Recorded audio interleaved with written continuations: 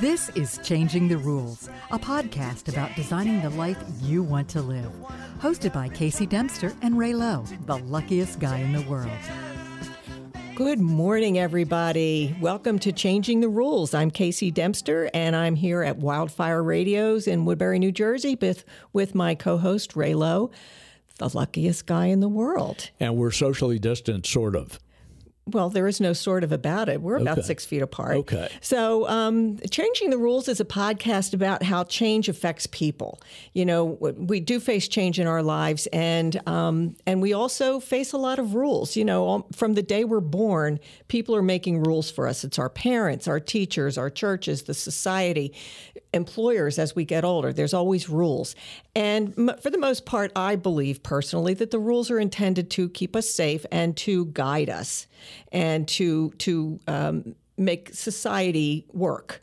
But oftentimes, as we get older and more mature, a lot of these rules are not relevant, and in fact, they can become restrictive in our lives. And the luckiest people in the world realize this, they recognize it, and they decide that they're going to change the rules so that it fits their lives. And once they start to create their own rules and live by their own rules, and understand, I'm not talking about laws, I'm talking about rules. They become free to be themselves, and in fact, probably enjoy more and more success. So, good morning, Ray. Thank you. Okay, so I'm here in Woodbury, too. We have a wonderful guest today. We are all appropriately socially distanced, unfortunately. I have my own new mic cover. It's green, okay? And I get to take it home with me. And thank you for that, Taylor. And bring it back next time. Yeah, I'm going to have to remember to bring it back. But you know, this whole rule thing gets out of proportion, like you said. And the luckiest people in the world, as I define them, are people who design their own lives. They personally go on out and they figure out, what do I want to do? They design it. Then they go step into that life and they take control and they live it. Okay? Now, how can you do that if you have rules of other people? That's one of the reasons why you have to change the rules. Mm-hmm. Now, we all need rules. Rules are important. They give us structure to our life, but they need to be our rules, and that's the only way you can be free to be you, in my opinion. So I've been studying this group of people that we call the luckiest people in the world for most of my adult life. And I've found that some people just are interesting to be around. They're fun to be around. They're doing wonderful things. They have this glow around them that they're happy all the time. And if they're not happy, they fix it and get happy all the time. And why? I decided I wanted to hang out with these people, right? These are fun people to be with. Right. And not only that, if I wanted to hang out with them, I better get to work and fix my own life so that I would be one of the luckiest people in the world, too. And there's no maybe about this. I am the luckiest guy in the world, Casey. Well, I didn't say maybe, but I know that you like to call yourself that. Okay, so we have a wonderful guest today, and this guest exudes several of the mindsets that the luckiest people in the world have. One of them is that they handle rules really well, and this particular guest had the rules change on her, and you're going to see how she responded. It's magnificent, okay? Yep. In addition to that, the luckiest people in the world always find a positive solution. Our guest today certainly did that.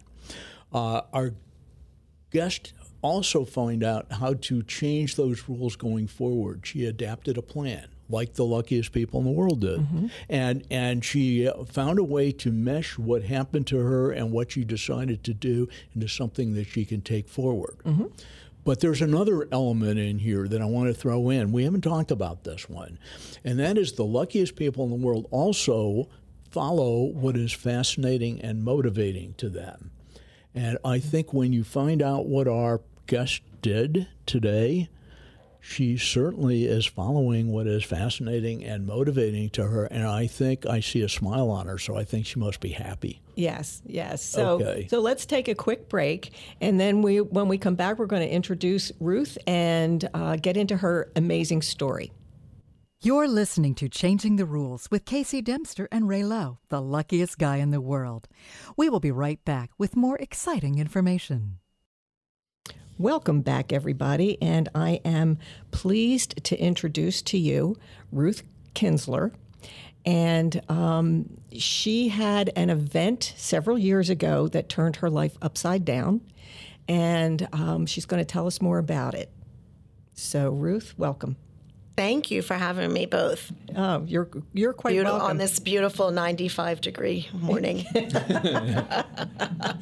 Well, as somebody who hates winter, I'm more happy to have that than a 35-degree morning. That's true. This is true. This is true. But Thank you for having me. Oh, we're delighted because I think this is a story that a lot of people need to hear, especially in this time of pandemic and the way most of our lives have been turned upside down. And there's a tendency sometimes to feel a little sorry for yourself. And so I'd like them to hear your story. Sure. So why don't you tell us, Ruth, my understanding is you were working in the business world and that you had decided to take a week at the shore with your girlfriends. Correct. And take it from there. Okay, I was in the exhibit industry. I'm an accountant, and I was doing accounting work for over 30 years. And I took a vacation. We went to the beach, and it was just a normal, beautiful Monday afternoon. And I suffered what's called a spinal stroke. And within 3 hours, my life changed completely. I was paralyzed from my chest down, which is where my spinal stroke happened. It was in the section of the middle of my back. So from the middle of my back down was where I was completely paralyzed. And the doctors at that point didn't understand why it happened, how it happened. But it happened, and they realized that I needed, beach hospitals are not always the best hospitals to be at. So they rushed me to the University of Pennsylvania, where I stayed probably, I think it was seven days until I actually started getting a little bit of movement back in my feet. From that point on, it was all up. I went to McGee Rehabilitation Center in Philadelphia, and I was there for a couple months. And by the grace of God and the help and the expertise at McGee, they taught me how to live on my own. They taught me how to walk again with assistance. Not only did they help me physically, they helped me emotionally. We had support groups. It was a change that just, happened all of a sudden. So that's what I had to take in. This was my new life. I went home. I was home for a couple months, and I decided, this isn't. I was going to physical therapy, but I had to find something to do, and I had to do something that was going to make me happy and also give back, because I was very, very fortunate and lucky that I got this amount of mobility back. So I thought, what can I do that makes me happy, that makes other people happy, that I enjoy doing? So I started a baking business. I started a catering business, and I called it Stroke of Luck. I love that name. I absolutely love it. So let me interrupt here for a minute. So what does a person do when they have a stroke, their whole life changes, they quit their job and start a business, right? Sure, doesn't everybody? It makes sense to me. Okay. And a successful business at that. And only the luckiest people in the world would do that. Right. And I'm going to add a little bit of a commercial here. I happened to be at a birthday party about 9 or 10 days ago, where one of the lovely desserts were cupcakes, carrot cupcakes made by Ruth. And I will attest that they are absolutely delicious. Oh, that's wonderful. And if I wasn't, thank you. I would have been embarrassed because I didn't know many of these people. If I knew everybody, I would have had a second one. Oh, well, I will make you some personally. No. So I mean, that was a very digested version of what happened. And I think that our listeners probably should understand that, you touched on it. You said you were at McGee for several months. Mm-hmm. That's a long time. And you had to learn how to walk. And you had to learn how to take care of yourself. Absolutely. And I think it's wonderful that they also had groups for you where you could work on the emotional perspective, because that's something that, as an outsider and somebody who's never suffered such a thing, I guess intellectually I would know that there might be some mental issues that you have to overcome, but I imagine that they're a lot more prevalent than we might appreciate. Is that correct? Absolutely. I mean, until you experience something like that, you just don't know. And it's hard to explain to somebody what you're feeling. It's not only a physical, a spinal cord injury is not physical. It's physical, but it's absolutely emotional, mental, financial. It's this big, huge, bucket of things stirring around in there, and you just don't know. You can't grab at one and say, okay, I'm going to fix this one, I'm going to fix that one. It's just a day-by-day basis, and there are many avenues that you take to accept what has been handed to you. And it's only been 3 years. This coming August will be 3 years. So I'm still going through all of those processes, but I'm very, very fortunate that I, like Ray, have a positive attitude. I feel blessed and lucky that I am here and I'm able to even talk about it and try to help others. Right. And I'm still looking for help from others. And as I gain that, my hope is that I give it back. So it's real easy when something like this happens to just go into a shell and say, okay, so I'll just live in misery for the rest of my life. And we all know people who do that and have done that. And which I did that as well in the very beginning. Well, we're all allowed to do that for a while. Right, right. And I imagine it's sort of like the processes of grief, because in a sense, you're grieving a life that was completely upended. So there's the anger and the acceptance and all that kind of stuff. But I think that you hit on something very important, that you said that you're a positive person. And I'm confident that in a recovery situation like this, being able to look at the positive, even if you sometimes have to dig for it and can't see it every day. Absolutely. That has to be a tool that really works to your benefit. It absolutely does. And okay. Let's turn this conversation around. Okay. Here we go. Excuse me. Because that's the we past. go. That's the past. And what Ruth had to do was she got smacked with this change and she faced it, and she did the rehab and she went through whatever she had to go through, and that was that. And unfortunately, I get the feeling that that's still going on a little bit, but it no longer has that awful texture that it had before. Correct. And then the second thing you did is you faced the problem and you said there's a positive solution out there. Okay, and you picked up what you like to do is baking and cooking. I do. So let's talk about where you take this in the future. So what's the vision? How are you going to do this? What are some of the hurdles that you have to face? Tell us a great story. It's in the very beginning, I was faking it to make it. I used to love it. I enjoyed cooking as a child, but my vision was I wanted to give back, and I wasn't sure how to do that.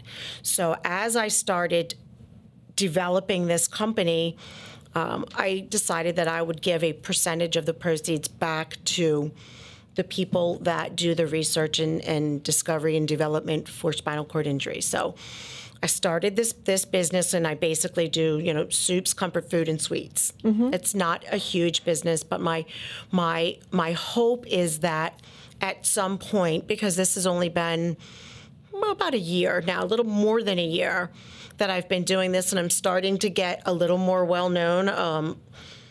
I would love to see myself in a storefront, maybe trying to give back more than just a little tiny bit of the proceeds. I've learned that through this COVID-19 pandemic, people love to eat sweets. So now I could see myself going in more, Ray, in that direction of baked goods in a bakery as opposed to, just the comfort foods. Yeah. But going back to the hurdles, I've never run a business before. So I've been doing my research on, licensing and tax implications and, handicap accessible facilities. Will I be able to stand on my feet for 10 hours a day? There are a lot of obstacles that I'm going to have to to do possibly as trial and error, because it's something I want to do, but I'm just, I've got to look into whether or not that's going to be feasible for me.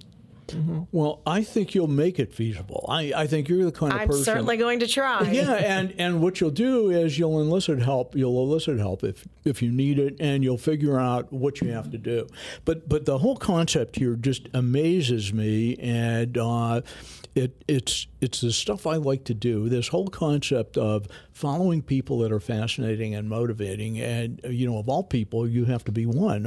I keep going back to this thought that goes through my head. What does a paralyzed person do? They quit their job, start their own business. I mean, right? And for you, this seems like natural. There wasn't any other thought. This was just what was going to happen. And you're in the process of making it happen. And I think you'll find out where it fits you. How big you grow is what you have to do for you. And so what do the luckiest people in the world do? They design their own life, and they step into it, and they live it to the hilt, right? That's what you always say. Congratulations, Ruth. You're here. You're it. Okay. I do. I feel lucky and blessed. Yeah. Okay, so going forward, you said what some of the hurdles are. What kind of help do you think you need? What is the message that we can send to our audience to get them motivated to do what you do? Well, that's a tough one. I was fortunate enough to be born with being a positive person, and always looking on the right side of things. Glasses half full. I mean, half. Yeah. You know what I'm trying to say? Yes. I surround myself with positive people, with people that lift me up and try to help me. And that's exactly what I want to do to give back.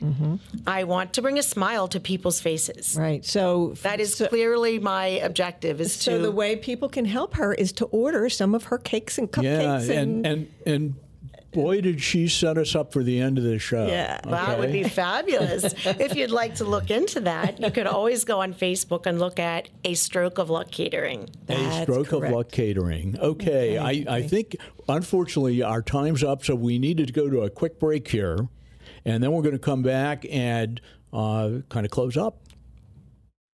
You're listening to Changing the Rules with Casey Dempster and Ray Lowe, the luckiest guy in the world.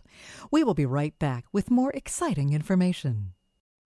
Welcome back, everybody. And I'm still kind of on a little bit of a high over this podcast because I am so uplifted by Ruth's spirit, and I think that instead of sitting around feeling sorry for myself, I have to bring a little of that into my own life. And I think that we often say that the luckiest people in the world make the commitment to be lucky. They don't just let life happen to them. And I think that Ruth is a perfect example of this. And it's not just enough for a one-time commitment isn't enough. Life is a journey, and you're going to have things thrown at you right and left. And you do have to have that mindset, as you say, to find the positive, to make the rules fit you, and to carry them forward in a plan for your future. So most lucky people seem to continuously expand their opportunities in their lives, and this means that they also get to meet lucky people and share experiences and learning from the experts and adjusting their own lives. Yeah, I think we're going to make it a point to have Ruth at our Friends Connection whenever we get out of the doldrums and get free to do this, okay? And tell her story, because it's just a magnificent story, and it's one that we should all remember. And I think gratitude is a real important part of this. I think we were all born lucky if you're in America, right? Okay, and sometimes we don't take the time to think about it, and sometimes it takes an event like this to jar you. And you were a boring accountant before this? Come on. I sure was. I bet she wasn't a boring accountant, Ray. She was an accountant, but I don't think she was boring. Yeah, but I bet she didn't bake muffins, cupcakes and pies. yeah, Didn't, right. and boring was never in my vocabulary. Right. So Ruth, I have to state you are certainly one of the luckiest people in the world. There is no question about that. And, if you want to meet people like Ruth, come to our website, check out the things that we do. Right. We're going to have our Friends Connection coming up. We do various podcasts and things like that. Mm-hmm. And I'm going to have to listen to this one about 3 or 4 times because it just gets me excited about life. So thank you so much for being with us. And I'd like to jump in and just remind everybody that our website is our new website, and you can find it at www.theluckiestpeopleintheworld.com. So take a cruise around the site, come back again and again, and don't forget to subscribe to our podcasts. We'll see you next week. Thank you for listening to Changing the Rules, a podcast designed to help you live your life the way you want and give you what you need to make it happen. Join us in 2 weeks for our next exciting topic on Changing the Rules with Casey Dempster and Ray Lowe, the luckiest guy in the world.